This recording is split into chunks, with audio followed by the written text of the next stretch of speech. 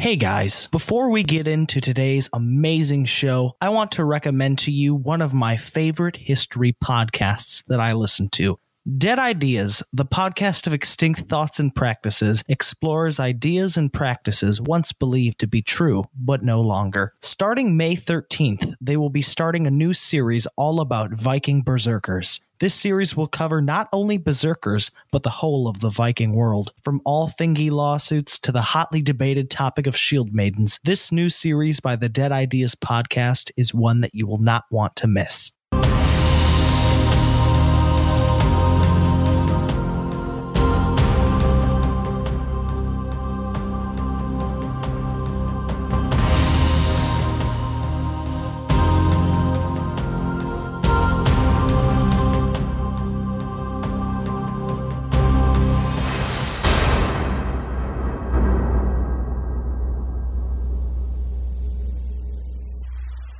Hello and welcome to the History of Vikings. Before we get into today's show, I have two important things to tell you. If you enjoy the History of Vikings, then do me a favor and write me a review. I would love to hear your feedback. Secondly, if you have any good episode ideas, questions, or know someone that you think I should have on the show, feel free to contact me and I would be delighted to hear from you. The easiest way to contact me is via my email address, which is noah@thehistoryofvikings.com. Today's show is something quite special, and I think both you and I are in for a real treat. Today's show will be guest hosted by a truly remarkable gentleman named Pete, who runs a acclaimed and delightful YouTube channel called History Time. On Pete's YouTube channel, there are videos about all sorts of exciting topics of history, especially quite a few in relation to the Vikings. Today, Pete will be giving us a guided tour of Viking Age Britain. That being said, I'm going to step away from the microphone and listen along with you to the wonderful work that Pete has prepared for us today. Pete, take it away. In the year 865,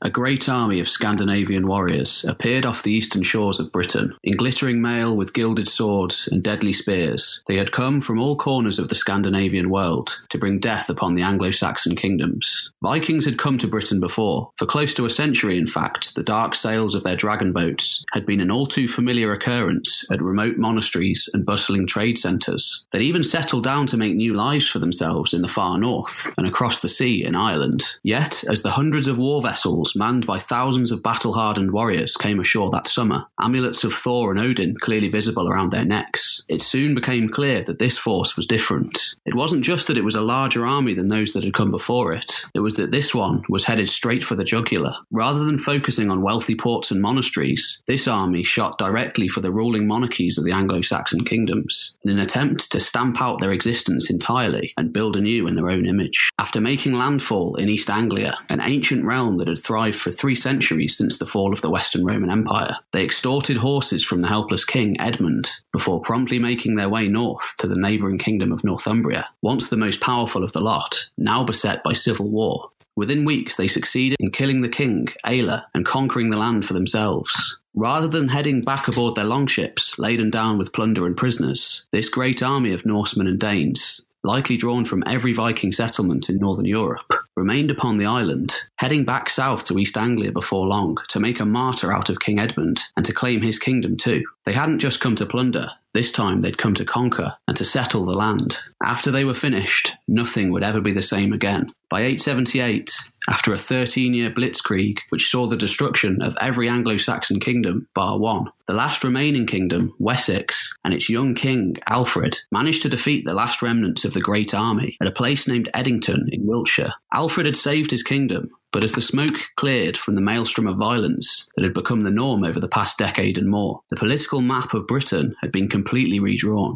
In the place of the old Anglo-Saxon kingdoms in the south, and sitting firmly alongside the original inhabitants of the far north, now resided a plethora of new Viking states. As the weeks, months, and years went by, it became clear to Alfred and his contemporaries that, like it or not, the Vikings were here to stay. A new age had dawned, and the older inhabitants of Britain would either have to adapt to it or go down in flames. The Viking chieftain who Alfred had defeated at Eddington was Guthrum, a ruthless sea king who had probably arrived slightly later than the original leaders of the Great Army, Ivar, Halfdan and Ubba, all already dead by this point.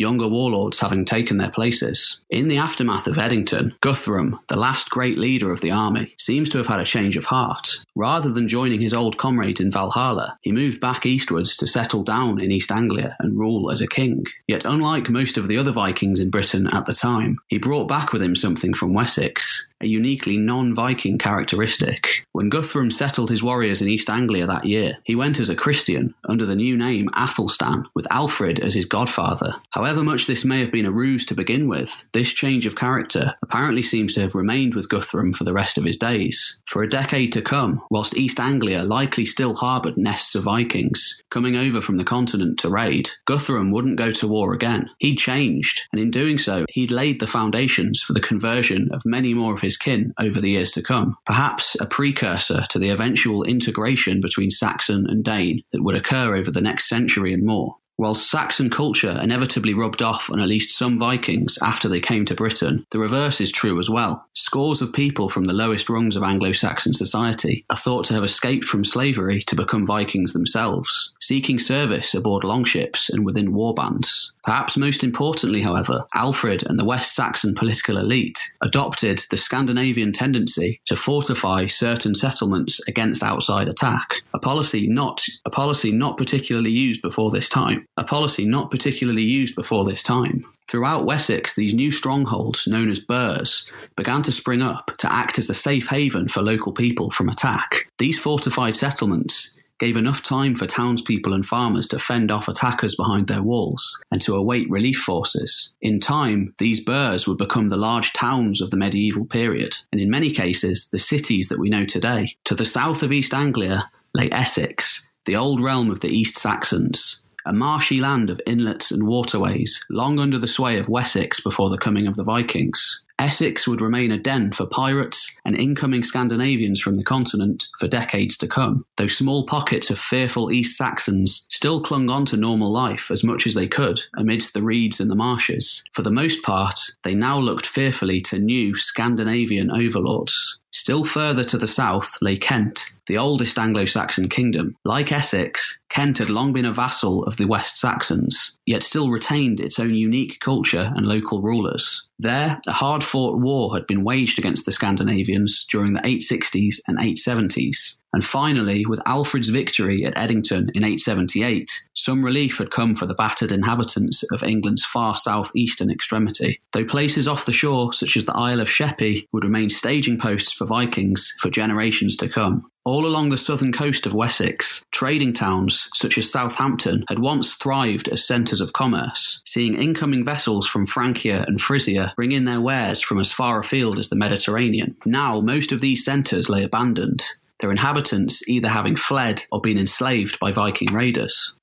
Further west still, at the far extremity of southern Britain, lay the old realm of the Britons. This was a truly ancient place, older than any of the Saxon realms, and one never fully subjugated by their West Saxon neighbours. There, the kings of Dumnonia bided their time in their ancient castles and hilltop fortresses, waiting for the perfect moment to try and reclaim their lost lands. It was a realm that had existed since the legendary age of heroes in the 5th century that gave rise to the tale of King Arthur, a century or more before the supremacy of the Anglo-Saxons. They saw in the coming of the Vikings a means by which to pursue their own independence struggle against Wessex, not only providing a safe haven at times for Viking newcomers, but even allying themselves to them on occasion to fight back against their old enemy. Just to the north, across the Bristol Channel, lay the similarly ancient kingdoms of Wales. Like Dumnonia, these were Brythonic-speaking survivors from the chaotic mess of warlords and invasions that followed the Roman withdrawal from Britain in the early 5th century. A dizzying array of kingdoms and principalities had long existed there in the mountains and valleys, long pitting their warriors against each other in a centuries-long struggle for supremacy, both against fellow Welshmen and against the Anglo-Saxons across the border to the east. Just like in the Anglo-Saxon kingdoms of modern-day England, the Viking Age had been tough on the Welsh kings, in particular the southwestern kingdom of Dyfed. The Welshmen there, having suffered incursion after incursion from the thriving Viking towns that had sprung up across the sea in Ireland. At first, these invaders had carried off goods and plunder back to the slave markets and bartering grounds of Dublin and Waterford, but before long they began to overwinter in Wales, using islands and coves that still bear unmistakably Norse names today. today, such as Flatholm, as staging grounds for further raids. Unlike in the Anglo-Saxon kingdoms, however, and in the far north of Britain, these inroads never amounted to much more than brief overwinters and small colonies. In the northern kingdom of Gwynedd, however, traditionally one of the strongest of the Welsh kingdoms, and long ago a real contender for the position of superpower in Britain during that murky epoch that followed the exodus of the Romans, something quite extraordinary had happened during the Viking Age. A powerful leader had arisen there, one who, like Alfred in Wessex, is traditionally regarded in the Welsh sources as truly deserving of the title Great. Rhodri the Great, King of Gwynedd, not only successfully fought off his share of Viking raiders in the 850s and 860s, just as the Anglo-Saxon kingdoms began to burn on the eastern side of Britain, but he managed to use the renown he gained from defending his borders to further exert his influence outside of his traditional heartlands. The neighbouring Welsh kingdom of Powys, immediately to the east, was the first to fall, but before long he sent his warriors south into Ceredigion and towards Dyfed. For the first time in well over 200 years, Gwynedd was growing.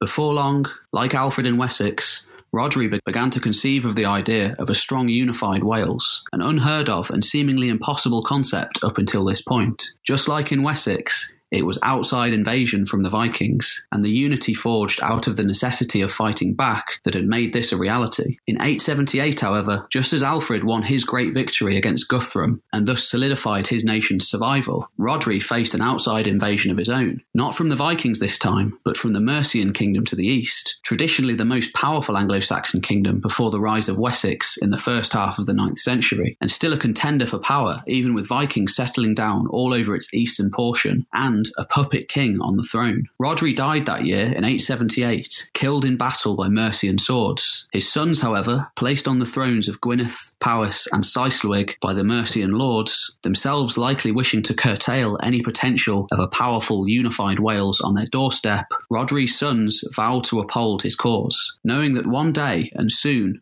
the Vikings would return. Meanwhile, to the east, times had been hard in Mercia of late. That puppet ruler now in charge was Ceolwulf, the last Mercian king in history and one of uncertain origins. The last fully legitimate king, Burgred, had fled to Rome in the mid-870s in fear for his life, having witnessed the kings of Northumbria and East Anglia being murdered one after the other, their royal lines extinguished forever. Yet, with Alfred's victory in 878 had come a brief respite, for the western portion of the country at least, which remained under its own native nobility, divided from the Danish-held eastern Mercia by the old Roman road of Watling Street. That eastern portion soon became known as the Five Boroughs. The Five Boroughs wasn't so lucky, being permanently ceded to the Vikings, who began to settle there in large numbers, leaving a permanent trace on the five borough towns of Nottingham, Derby, Leicester, Stamford and Lincoln for generations to come, and a remaining legacy in place names to this day. In the western portion of Mercia, Saxon control lingered on as a shadow of its former self under the control of Ceolwulf, seeing more and more nobles and farmers alike fleeing across the border from the east to bolster their numbers. Though just across the Thames to the south, the ever-expansionist and ambitious Alfred gazed northwards, seeking to exert his influence there and add the Kingdom of Mercia to his idea of a unified Angle land. To the north of the five boroughs, past the inhospitable fens, the Wash and the River Humber, lay Northumbria, once made up of two distinct Anglian kingdoms that had carved out lands for themselves from the formerly Romano-Briton-held lands during the 6th and 7th centuries. The southernmost, Deira, was based around the town of Eoforwich, by the Humber estuary. The other, Bernicia, had its seat of power at the formidable fortress of Bebbanburg, modern-day Bamborough on the eastern coast. The two kingdoms had been unified under a single monarchy during the 7th century, though the fall of Eoforwich in the 860s to the great Viking army saw this fragile unity crumble away for good. By 878, Eoforwich had been under Viking rule for over a decade, and in that time it had gained a new name. Over the years and decades to come, it would become one of the largest cities in northern Europe, a bastion for Viking culture and trade for more than 2 centuries or more. There, goods and commodities from as far afield as Central Asia, Constantinople, Northern Africa and Italy flowed into the packed city streets and markets, making its rulers and townspeople wealthy and prosperous in the process. That settlement was, of course, the city of Jorvik, a Viking settlement that would soon begin to rival Dublin in its commercial importance for the Scandinavians of Britain. In the first few years after the Great Heathen Army conquered Northumbria, the leaders of the expedition, Ivar, Halfdan and Ubba, had set up a puppet ruler in order to legitimise their rule and to ease the transition to Scandinavian overlordship, much like they later did in Mercia. His name was Egbert, but soon enough they did away with Egbert completely. By the mid-870s, having finally given up on conquering Wessex, Halfdan had himself made king in Northumbria, much like Guthrum would do slightly later in East Anglia. Though unlike Guthrum, Halfdan remained resolutely a pagan. He and his warriors settled the land, likely bringing over some women and children from Scandinavia, but also intermarrying with the locals. At least some semblance of Anglo-Saxon identity survived in Deira, yet the language and place names became notably Scandinavian for more than a century to come. Though soon enough, by around 877, Halfdan was on the move again, heading across the sea this time to Ireland to stake a claim to the Kingdom of Dublin. He was killed there within the confines of a bleak northern loch off the northern Irish coast, and in the wake of his death, Northumbria came under the rule of a coalition of ruling Viking magnates for close to a decade to come. Interestingly, by the time a Scandinavian king again came to rule in the north, by the name of Guthfrith, just like Guthrum Athelstan in East Anglia, he may have at least in part been a Christian king,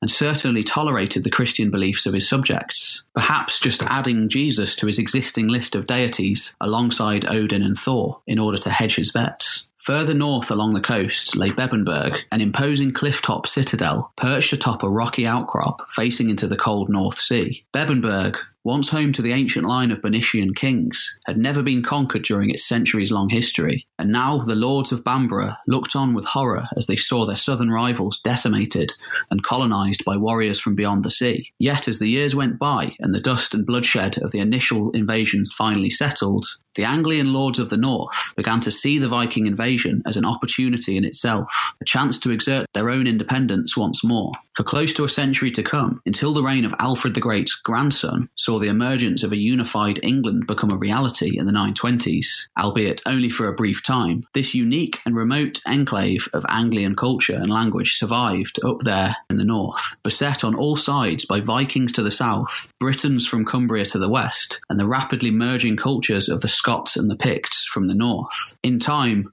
another powerful foe would emerge too, in the form of Irish Vikings, possible descendants of Ivar the Boneless, ruthless pagan warriors who sought to exert their authority from their power base of Dublin to control the entirety of the north of modern-day England. Up until the time of the Great Heathen Army, Vikings had arguably had their greatest successes of all in Ireland. There they had ravaged monasteries since the end of the 8th century and eventually established thriving commercial centres. Ancient kingdoms and dynasties there had set aside their differences for a time to do battle against the newcomers, some of whom had originated from the north, sailing around the northern tip of Britain from Norway, others having sailed from the south, spilling out of the river systems of West Francia, one of the rapidly fragmenting remnants of Charlemagne's Carolingian Empire, once hailed as the father of Europe, now rife with feuding local lords and brimming with nests of Scandinavian piratical raiders. Yet before long, not only did the Irish kings fall back to their old ways of doing battle against one another, but some even began to recruit Vikings to fight in their battles for them. This allowed the Vikings to fully integrate themselves into the existing political system as swords for hire. Later still, temporary Viking settlements on river mouths became prosperous towns, Dublin being the largest, but other notable settlements growing up at Waterford, Wexford, Limerick and Cork. By 878, the lines had already begun to blur between Norseman, Irish and Dane. Vikings could just as often be seen fighting each other in the armies of regional Viking kings as they could be seen fighting as a unified force against Irishmen. The late 870s are often seen as a time of relative peace between Vikings and Irishmen, the former having already integrated themselves into the political system for the most part, though it wouldn't be long before their descendants again began to grow in power, eventually seizing control of Jorvik and terrorising both sides of the Irish Sea for decades to come. Just to the north of Ireland, within the sprawling mass of archipelagos and islands that lie between modern-day Ulster and western Scotland, the line between Viking and Gael had begun to blur even more than in Ireland. There had once existed a powerful kingdom originating to the south that had spread north to encompass the majority of Scotland's rugged western coastline. Its name was Dalriata, and for a time in the 5th and 6th centuries, it had been one of the most powerful realms in Britain, launching campaigns to the Isle of Man and the Orkneys, as well as against the growing power in Northumbria. Times were hard up on the west coast of Scotland during the Viking Age, and by the late 8th century, the inhabitants of Dalriata were one of the first areas to be truly hit. after Norwegians began raiding the shores of the Hebrides in the late 8th century, intensifying their raids during the 9th, and finally settling down to colonise by the 820s and 830s, the Dalriatans were either forced to move westwards or adapt to a new life under new overlords. Many of them did, pledging their allegiance to an incoming Norse warrior elite, some of them retaining their old ways largely unchanged, others entirely or partly adopting Norse customs and even religion. By the 870s, intermarriage and merging had become so common that it was now almost impossible to differentiate between Norse and Gael, leading to the emergence of a brand new, uniquely Norse-Gael culture. The Scottish Isles would remain resolutely unique with its blend of Scandinavian and Gaelic culture well into the late medieval period. Those of the Dalriatan elite who had fled westwards during the early days of the invasions found there in the rugged mountains and deep forests of the north a mysterious and elusive people, painted men the Romans had called them, covering themselves in intricate tattoo with wild long hair, separated from much of the rest of Britain by the difficulty and harshness of their natural geography. The Picts had lived up there in the north for millennia, long fighting against the Romans for their independence, never fully being subjugated, despite numerous hard-fought attempts. The Picts, however, remain one of the most unfortunate casualties of the Viking Age. Their unique pictorial script has never been fully deciphered, meaning they remain one of those all too unfortunate cultures who are unable to tell us their own story. Instead, we have to rely on others, such as the Gaels, to tell it for them. It seems that the Picts fought their own series of wars against the Vikings, winning some battles, but for the most part being pushed back, just like their neighbours the Dalriadans to the west. Eventually, these two formerly distinct people began to merge, likely making common cause out of the necessity of survival. The 9th century is an incredibly murky time in the north of Britain, with very little concrete evidence remaining to confirm what happened. But out of the chaotic mess of waves of invasion, a new culture emerged, possibly instigated by some members of the exiled Dalriadan warrior elite, along with a sizable Pictish population. The first great leader of the north was Kenneth MacAlpine, allegedly a former Dalriadan king,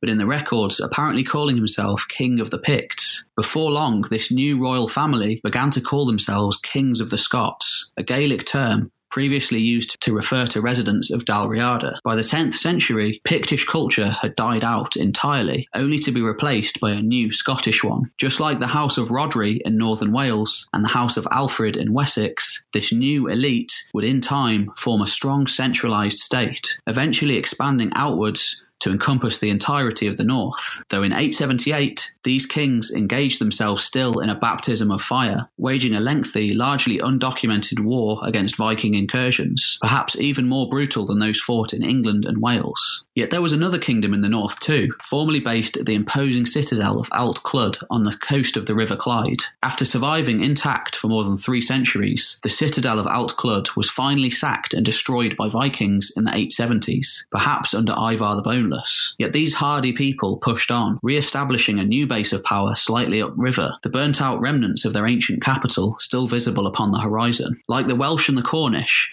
these people were Britons, the last vestige of the old North kingdoms that had thrived in the wake of the Roman imperial extraction and before the coming of the Anglo-Saxons. The kings of Strathclyde were destined to merge somewhat with Vikings over the years, retaining their own Brythonic culture and language, but adopting Viking raiding and fighting techniques, as well as actual Viking settlers in Galloway for a time. Over the coming years, Strathclyde extended its rule south into Cumbria, the seat of the ancient kingdom of Regeth, extinguished long ago by the kings of Northumbria.